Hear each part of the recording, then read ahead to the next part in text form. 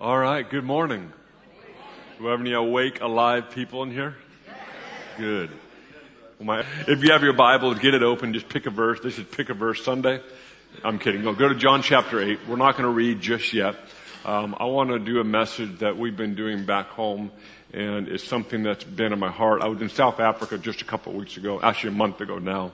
And on the flight home, I felt like the Lord began to speak to me about one word. The word is disruption. Say that with me, disruption. The word disruption actually means to interrupt the flow. It means to interrupt the flow of something. When something is going in one direction, so when you disrupt it, that means you interrupt the flow. You stop it. And today I actually want to talk about the mandate that we have from heaven to be disruptors. Now, we don't disrupt things out of hate. We don't disrupt things out of malice. We don't disrupt things out of bitterness, resentment. We don't do it just to be angry and just to kind of stick it to the man. That's not how we disrupt. We disrupt things through peace. We disrupt things through thoughtfulness, poise, and precision. And today I want to talk about how history is filled with heroes. And one of the biggest reasons why they are heroes to us today is because they disrupted the norm. They disrupted the flow of something. Whether it's good or bad, that'll be left for the history books to tell us. But the bottom line is this: you and I actually have a calling from heaven to disrupt. Jesus was the greatest disruptor of them all. He was the one that disrupted a momentum of sin and death. He jumped into the equation, the conversation, and with the cross, the death and the resurrection, disrupted the greatest, most negative momentum in human history. Jesus interrupted the flow of that. So as we study his life today, we're going to take one story. I doubt we'll do two stories of Jesus, but we'll get to John 8, so don't read it yet. But John 8 is an amazing story. It's becoming one of my favorite stories of this conversation on disruption. But before we go to Jesus, let's take a look at some other people within history that were great disruptors. In America, one of our heroes is Martin Luther King. MLK, he's one of the greatest disruptors in modern history. He jumped into a conversation in the civil rights movement in the mid to late 1900s, and he disrupted a conversation. He jumped in and paid a great price for it, and we all know that he was assassinated because he disrupted the flow of what was normal of that day. And one of the heroes of the civil rights movement was a woman named Rosa Parks. She refused to give up her seat on the bus. What was she doing? She was disrupting what was normal. She said, nope, I am done with this. I'm done with the color line. I'm done with the separation of white and black. I'm done with it. I'm sitting in this seat and no one can make me move. Little did we know, I don't know if she knew either, but she disrupted something that became a national headline, and to this day she remained one of the biggest heroes of the civil rights movement. Why? Because she decided to disrupt something that wasn't right. You see, you and I as disruptors, people that bring disruption to humanity, to society, to the flow of something, why do we do that? What is the whole point of disrupting? Anything that does not look like heaven, you and I have a responsibility to disrupt. When we pray that prayer, let your kingdom come, let your will be done on earth, what is that saying? That there is another kingdom, there is another reality, there is another norm. And that's the norm that you and I are by. We've been sharing this whole weekend at the conference that we are not strangers and foreigners, but we are members and citizens of the household of God. You and I have a citizenship from another place. I remember being in chapel in junior high and my dad preaching this message, and he looked at all the 6th, 7th, and 8th graders and he said, you are not from this world. You are ambassadors from another place. You're ambassadors of heaven. So till this day, I just want to champion you. The Bible actually is explicit, it's clear and precise on this reality that you and I are from another place. That's why Paul says sometimes you feel like a foreigner in this earth, on this earth. Why? Because you become aware of another world, another norm, and you feel so out of place. In fact, I think it's normal for us to feel more out of place the more mature we get in the Lord. If we're feeling more not out of place, if we're feeling more comfortable in this world as we mature in the Christ, let's talk about your relationship with the Lord. Because the more you get closer to the Lord, the more you get exposed to His goodness, His kingdom, the more out of place you feel on this earth. That isn't meant to be, God, get me out of here. It's meant to go, you know what? I need to get whatever that norm is in my life on this planet now. So we actually have a mandate to disrupt. That's exactly what Jesus did. He disrupted. Another great hero, I remember the day that this man died. I could take you to the very place I was standing when this man died. Steve Jobs, founder of Apple Computers. Now you might ask, why would you cry on Steve Jobs' death? I have no idea. I was shocked at myself that I was standing there and I'm like, why am I crying about a guy I've never met? I've only seen him from a distance or on TV or in magazines or online. And here I am when I hear that he passed away. I remember standing there and I remember the person that told me, they said, Steve Jobs just passed away. Why would I cry on a man that had no relationship with? Because he left an impact on mankind. He left an impact on humanity that affects us today. He did something radical. He disrupted. How many remember the commercial in 1984, the Super Bowl commercial? I know Super Bowl, one guy in the back. Awesome, that's great. Well, in Super Bowl, which is American football, is a championship game in every February. And the biggest thing about the game, besides the game, is the commercials. In fact, my dad watches the Super Bowl only to watch the commercials. Because the expense that it takes to play a commercial at the Super Bowl is, I think it's up to $3 million every minute. It's actually, I think it's more than that. It might have been, anyway, it's some 3 million every 30 seconds. So people are paying lots of money just to have a commercial. So they make these great, hilarious commercials. Well, in 1984, Steve Jobs put together a commercial that basically was disrupting the computer industry. And if you've never seen the commercial, I would encourage you to go to YouTube, type in 1984 Apple Super Bowl commercial, and you will see a commercial that revolutionized an entire industry, and which is one of the main reasons why everyone had one of these devices or had this sticker on something. So Steve Jobs, what did he do? He disrupted the norm. He took something that was mundane, that was going in a direction, and he said, I have a better idea. I'm going to disrupt it. Elon Musk, the great South African man, he is disrupting the way we get to space. He is reinventing the idea of how are we going to live on another planet. Now, whether we believe we can live on another planet is a whole other conversation. But he is beginning to convince humanity there's a way to get to space quicker and cheaper, and we will live there someday. What is he doing? He's disrupting the norm of thought. This guy, he's sitting in LA traffic. If you've never sat in LA traffic, I'm sure it's just like London. It's horrible. You sit there. It's basically the biggest parking lot. And he's sitting in LA traffic and he's mad that he has to sit in all this traffic. And he thought to himself, what if I build tunnels all underground in this city and that's how I get from one place to the other? So he had this idea and now he's working on it. He's building tunnels underneath LA and you'll be transported, called the Hyperloop. I'm sure you've heard of it by now. And he's working on a system that you no longer have to travel on top of the ground. You can travel under the ground up to 200 miles per hour. What is this? He's a disruptor. He's looking at this is not how it should be. I'm going to disrupt it. I believe in many ways you and I are called to disrupt something. It may be something small. It may be something large. But in the end, we are called to disrupt. Another one, you guys have one of your great heroes, Winston Churchill. Winston Churchill, that guy was a disruptor in just about every way possible. Some of us are still recovering from how much he disrupted culture and society, but that's what he did. He stepped into a time in your history, and honestly in world history, and convinced the world that trying to make peace with Hitler was not the plan. He was to disrupt something. So Winston Churchill became one of the greatest world history heroes of our day and will continue to be known as that man. Why? Because he disrupted something. Not right now. You have Aimee Semple McPherson.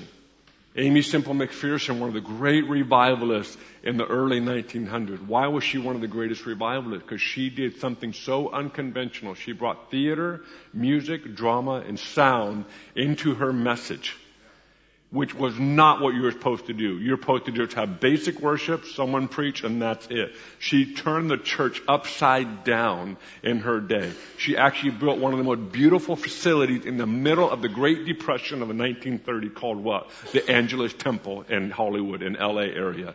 In fact, a good friend of our house, Matthew Barnett, now owns that building, who runs the Dream Center. And she is actually being run today. It's actually being taken back to its root. But she brought theater, she brought drama, she brought sound, she completely revolutionized, and she became a great orator. She became a great communicator of the gospel. And people flocked from all over the world, especially Hollywood, because that was their medium. That was their means of communication. What did she do? She disrupted the flow. So any type of theater, any type of drama that's done in church today, we should be sitting there thanking Amy Semple McPherson, because she broke the norm. She disrupted something that you weren't supposed to do. And because of that, she goes down in history as a very controversial person because she disrupted so much. But here we are in 2018. We celebrate, we read about her, and we cheer her on. It's amazing how much we cheer people on after they die. It's amazing how much we love people when they're long gone. But what can we do? Can we learn to embrace the disruptors? Can we learn to embrace the ones that think differently? Can we learn to embrace the people that looked at something, you know what, we can do better. We can do this way better than it was previously done. You know, one of the other great, I'm going to read this excerpt to you. This is it's roughly around the 14th century. So a device was created called the printing press. Now, the argument is still up in the air on who actually invented the printing press. But I'm going to identify one person that actually helped to make it a mass production device. And that was Gutenberg, the German man who made the printing press in the 14th century. And what did he do? He created a way to mass communicate fast and efficiently. Now, what did this do? I have this excerpt I want to read to you to show you how much of a disruption that Gutenberg printing press actually created. In the 14th century, in Renaissance Europe, the arrival of mechanical, movable type printing introduced the era of mass communication, which permanently altered the structure of society. Imagine having an idea that permanently alters the structure of society. The relatively unrestricted circulation of information and revolutionary idea transcended borders, captured the masses in the Reformation, and threatened the power of political and religious authorities. Imagine being that guy. You threaten two of the greatest world powers, religious and political authorities. The sharp increase in literacy broke the monopoly of the literate elite on education and learning and bolstered the emerging middle class. And as many of us know, the Bible of that day was not translated into a common language. It still remained in the language of Latin. So all of us would have to go to a church, a temple, a synagogue of some sort to listen to a highly educated individual that understood the language of Latin, and you would get their interpretation of it. So when Gutenberg developed the printing press, they also translated the Bible into German, mass-produced the Bible in German, and all of a sudden the middle class and the lower class had access, at least the ones that could read. It actually encouraged literacy because now you could actually have something to read. And because of that, it actually took the power away from the religious authorities, and it took the power and put it into the power of the people. So we should all be very thankful for this man right here who developed this device. Why? Because now we had access to have a personal relationship with the Word, with Scripture, and obviously with our Father. And so it's an amazing device that disrupted something that was normal. Netflix. How many like Netflix? Netflix has ruined watching TV. The other day I was in a hotel room and I'm watching TV and a commercial comes on. And I'm so disgusted with this commercial. I'm like, I don't want to watch any commercial. Why? I have never felt that way. Why? Because Netflix took all the commercials out of the conversation and it made you feel powerful because I get to watch it when I want to watch it. I can stop it and play it and finish it whenever I want. Netflix has forever ruined the way TV is even viewed. I put a DVD in the other day, and I almost forgot how to work the DVD. It made watching a DVD an archaic experience. Why? Because Netflix has forever ruined the way that we consume information and entertainment. In John chapter 8, let's read this story together.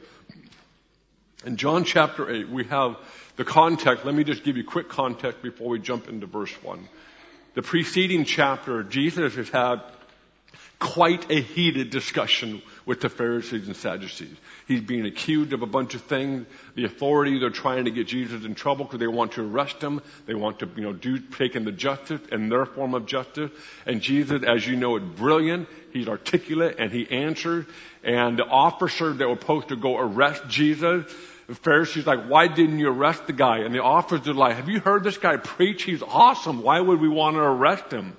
So there's some agitation. So Jesus, in the last verse of chapter 7, and everyone went to his own house, but Jesus went to the Mount of Olives. Why did Jesus go to the Mount of Olives? Based on the other part of the gospel, Jesus went to the Mount of Olives to do what? To pray. I think he had a rough day and that he was getting a lot of heat and a lot of accusation. So he went before the Lord to recoup, to recover, to refresh, to be reminded of what he was all about. And then after that night on the Mount of Olives, we pick up in verse 2 of chapter 8.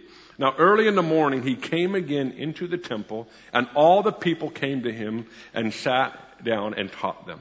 Then the scribes and Pharisees brought to him a woman caught in adultery, and when they had set her in the midst, they said to him, Teacher, this woman was caught in adultery in the very act.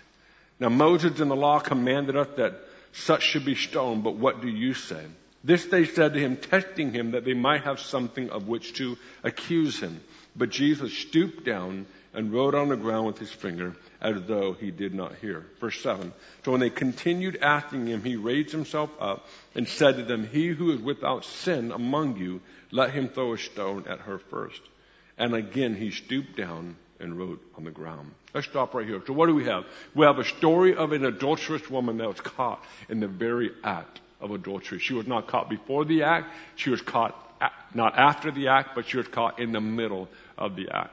Remember, Jesus is sitting in a setting much like this. Although the synagogues and the temples of that day were different in style and size, even the gatherings ran differently. But for modernization purposes, I want you to picture this moment right now. Jesus is sitting in a room much like this, teaching people that were hungry to learn.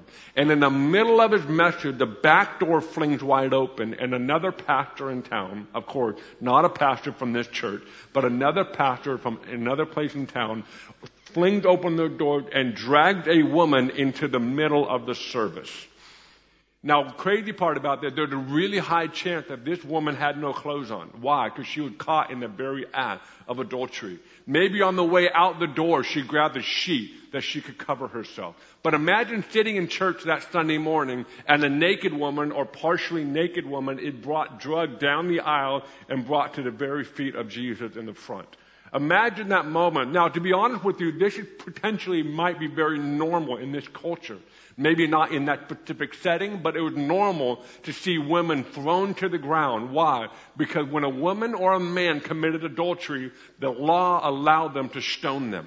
This was normal in that day's culture. This was normal in that day's time. So you know everybody in that room that had been alive for longer than 10 years most likely has seen someone stoned. Not just one, but many times before.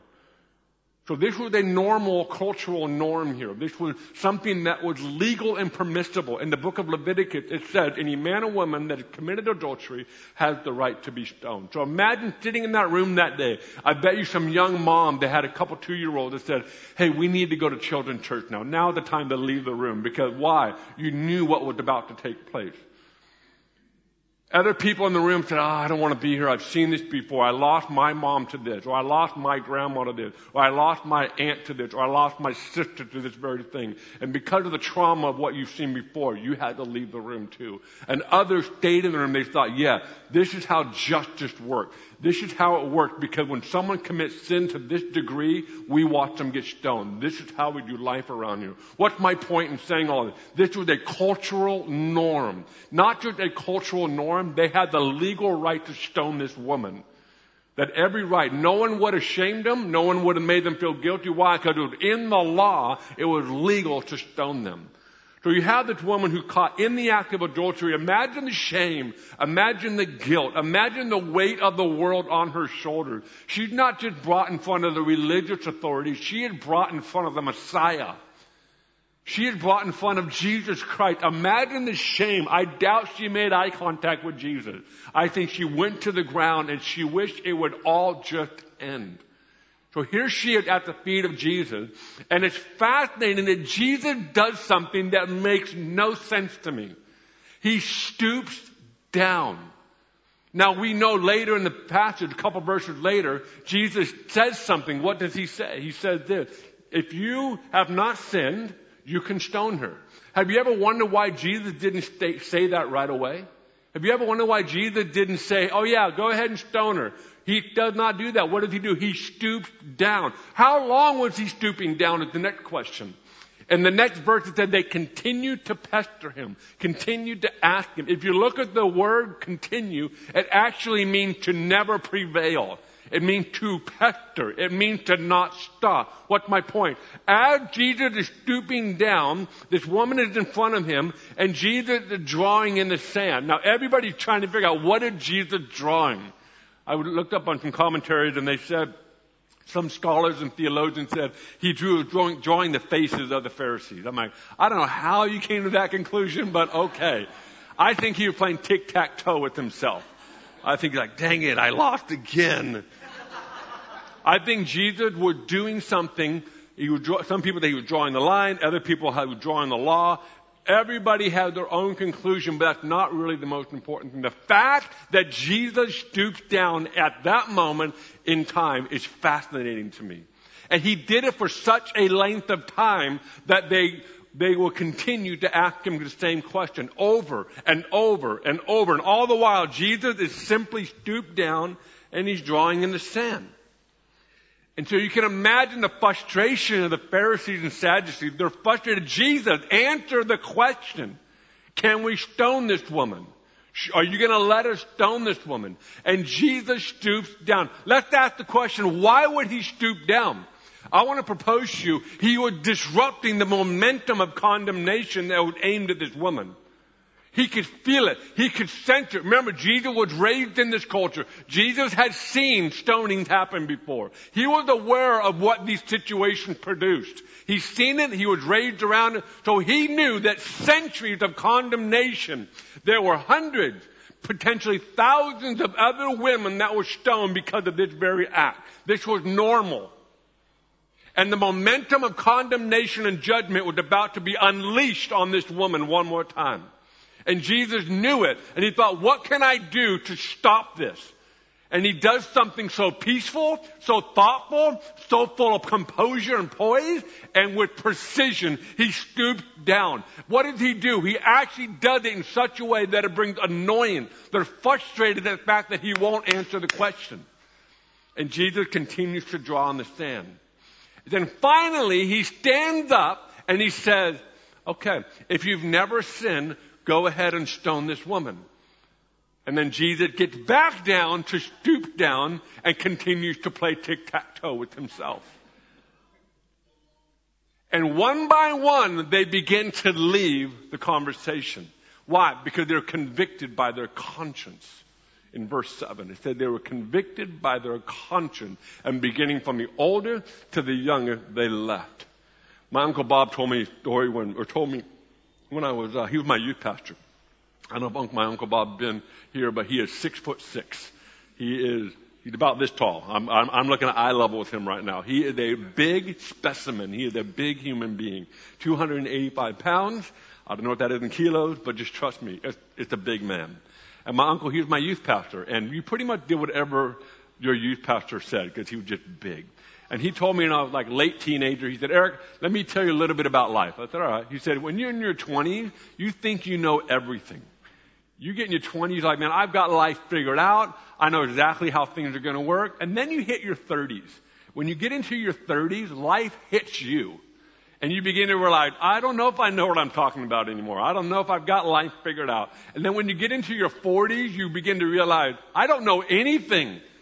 Then once you hit your 50s and 60s and 70s, it pretty much just goes downhill from there. I'm like, okay. And as an 18-year-old, I'm like, I don't believe you. Well, I'm 42 now, and I'm like, totally right. Exactly. In your 20s, you rule the world. You're like, I got everything figured out. In your 30s, you're like, oh my gosh, I don't even know what I know right side up anymore. In your 40s, you're kind of like, I don't even care anymore. This is whatever. This is just, anybody know what I'm talking about? So you know why the oldest guy left? Because he goes, yeah, I don't have anything figured out, and my life is full of mistakes. And so when Jesus said, if you've never sinned, go ahead and leave, the guy at 81 is like, I'm out, see you guys later. He heads away. He's like, my life is full of mistakes. The 60s and 70-year-olds like, yep, we're out too. See you guys later. I'm convinced the last guy standing was a 21-year-old kid. He was like, nah, man, I got every right. And he's got 2 stones. And finally, his mom from a distance, son, tell him what you did last night. Mom, be quiet. And then finally, the 21-year-old leaves the conversation. Why would Jesus stop the momentum of judgment? You know how mobs are formed? Confusion. We live in a day and age and culture where mobs are formed with one post. We live in a day and age and culture where mobs are formed with one retweet. We live in a day and age where mobs are formed when you make a comment on someone else's post. And pretty soon you've got hundreds and thousands of people in this swirl of momentum and emotion, and you'll find that most people are confused as why they're actually in the conversation. This actually took place in the book of Acts, way before social media. There was a healing that took place, and it caused such an uproar, it actually affected the economy of that day. And the people that were feeling the effect that their wallets were getting smaller and smaller began to realize we can't have these healings anymore. So they began to create a mob. Pretty soon there's a mob of people that's wanting to kill some of the apostles. And in the middle of this mob, there's a verse that says this. And some of them were so confused as to why they were there. When your conscience is not at the forefront of your mind and you have given into momentum of judgment and condemnation, your conscience cannot be found. You're guided by something else. You're guided by the confusion of a mob. And Jesus knew that in this moment. He knew that culture was leaning in this direction the moment she was caught in the very act. And what did Jesus do? He does something to disrupt the momentum. A couple of years ago, I was in a gas station in Redding, and I was paying for my gas, and the card reader didn't work on the pump, so I had to go inside to pay for it. So I go inside, and I'm in line. There's like me, one other guy, and then there's one guy at the counter paying for something. And the man behind the counter was an Indian man. So his English accent, his English language was broken, but you could understand him completely fine.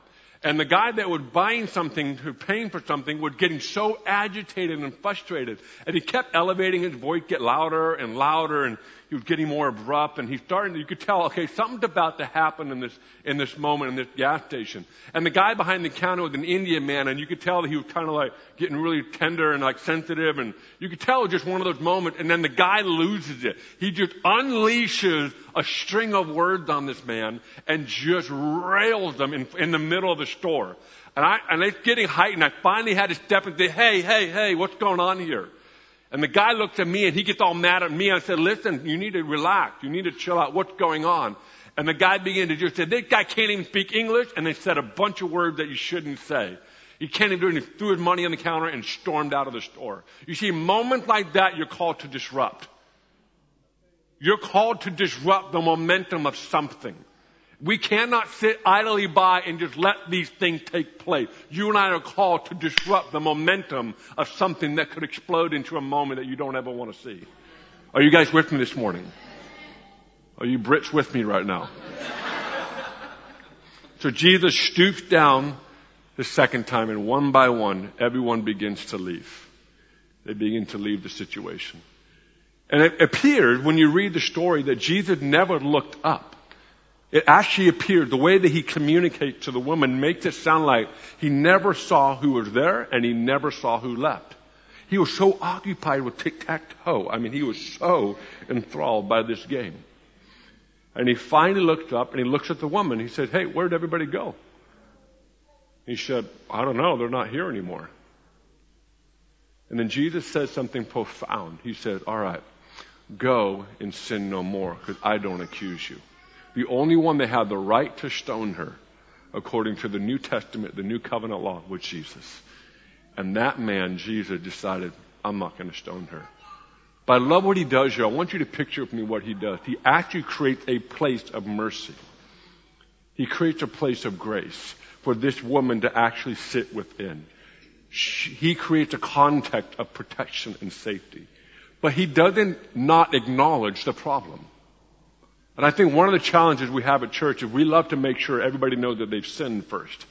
When Jesus does it the opposite. He creates a place of context of grace and mercy. And in the midst of that grace and mercy, he says, hey, I'm not going to accuse you and I'm not going to stone you. Don't sin anymore. He said something profound. And I think in modern day church, we're even scared to even say, hey, you shouldn't sin anymore.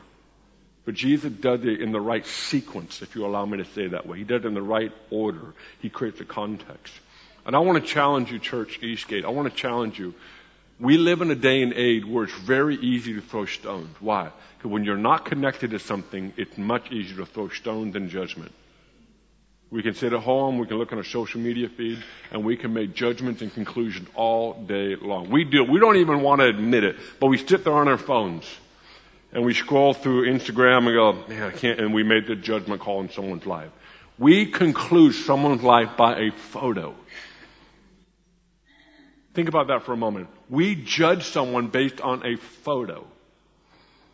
We have no connection to the context. We have no idea what this person's life is like. Imagine Nicodemus. Nicodemus, he was the famous man, Pharisee, that went to meet with Jesus at night. Why? Because he was not about to do it in the daytime. If he went to Jesus in the daytime, what would have happened? He would have been excommunicated. He would have been ridiculed. He would have lost his position of influence. He lost his position of power.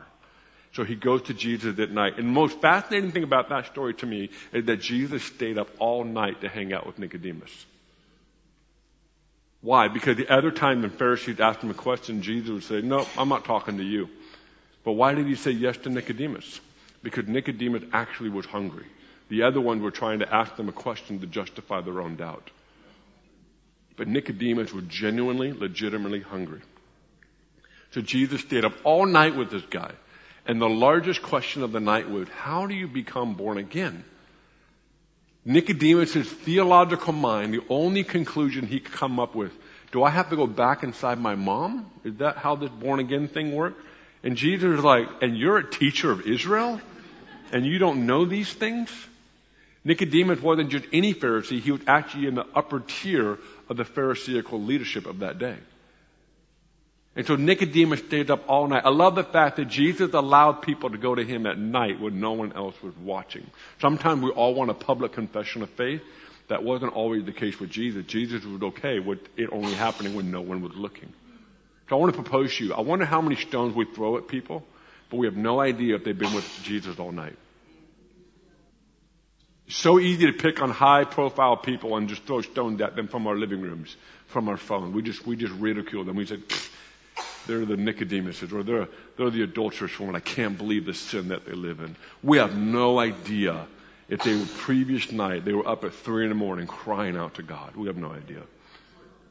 We wonder why high-profile, influential people don't find their place in a church, because they can't. Because the church has been throwing stones at them for centuries. So why in the world would you go to a place where you're going to get stoned? You see, I believe the church is meant to be a place where forgiveness, where people go, that's where I can receive forgiveness. That's where I will be embraced and loved. That's where people will actually allow me to be me. But instead, the church has become a place where we just hold stones and we want to prove to everyone. And what the Pharisees were trying to do in this story, the adulterous woman, they were trying to use someone else's mistake to justify their moral high ground. One of the greatest mistakes we can make in the church is to use the world's mistake to show our moral high ground. Did you know that becoming a Christian was never meant to make you superior? But yet that's how we look at it. Man, I'm better than you. My moral high ground is higher than yours. My standards are higher than yours. The way I do life is higher than yours. And we walk around with this puffed up attitude of like, we just got it all figured out. Yep, you committed sin, and look at my moral high ground. Look at that. You, me. And we walk around with our Christian attitude with this approach. Did you realize that the Christian walk was actually meant to help you to serve humanity more than you were able to before? Imagine if the church actually learned to embrace this role, where our job is to disrupt the flow of condemnation and judgment. We should be the ones on social media. We should be the ones in the conversation saying, hey, that's not what we do. We are way better than this. I played basketball with a group of guys, and when somebody commits a foul, and it's like there's normal fouls, And then there's that foul that's like, dude, that was a dirty foul. One of the phrases we always tell each other, hey, you're better than that. Don't do that. And I want to challenge us today in Eastgate, hey, we're better than this. The church is so much better than what we've been known for. And why don't we set the standard even higher of what it's like to become a place of protection, a place of mercy, a place of grace, where an adulterous woman can come in the middle of her sin. And what does she experience? She experienced disruption of the momentum of condemnation and judgment. She experiences grace and mercy, and she experiences forgiveness, and she experiences conviction, all in the same breath. It's one of the most powerful stories in the gospel, is that moment right there. So church, I have a challenge for you. Will you become a disruptor? Will you become someone that looks for the things that don't look like heaven? God wants us to disrupt anything that does not look like heaven. Why don't you stand? My closing statement is this. We live in a Genesis 3 world with a Genesis 1 blueprint with a trajectory to a Revelation 21 future. Let me say that again. We live in a Genesis 3 world. What's that? That's the fall of man. That's when sin entered the equation. But we have a Genesis 1 blueprint. What's that? The image of God, taking dominion. All the kingdoms of this world become His, with a trajectory to a Revelation 21 future. Which is that? The New Jerusalem, the new city. That's our assignment. That's our reality. So Father, I pray for Eastgate that this very room, that this very house, the very lives that are standing in this room will become a place where people can come in and experience grace, mercy. They will experience disruption of condemnation. They will experience disruption of judgment, and they will experience your goodness, your love, your grace, your mercy. And so, Father, I pray for this room right here, that if any of us have stones in our hand, and if you would show it when we pick up stones so easily in our lives. And I pray for every person in this room, everyone in this room would put their stones down and look for opportunities to disrupt.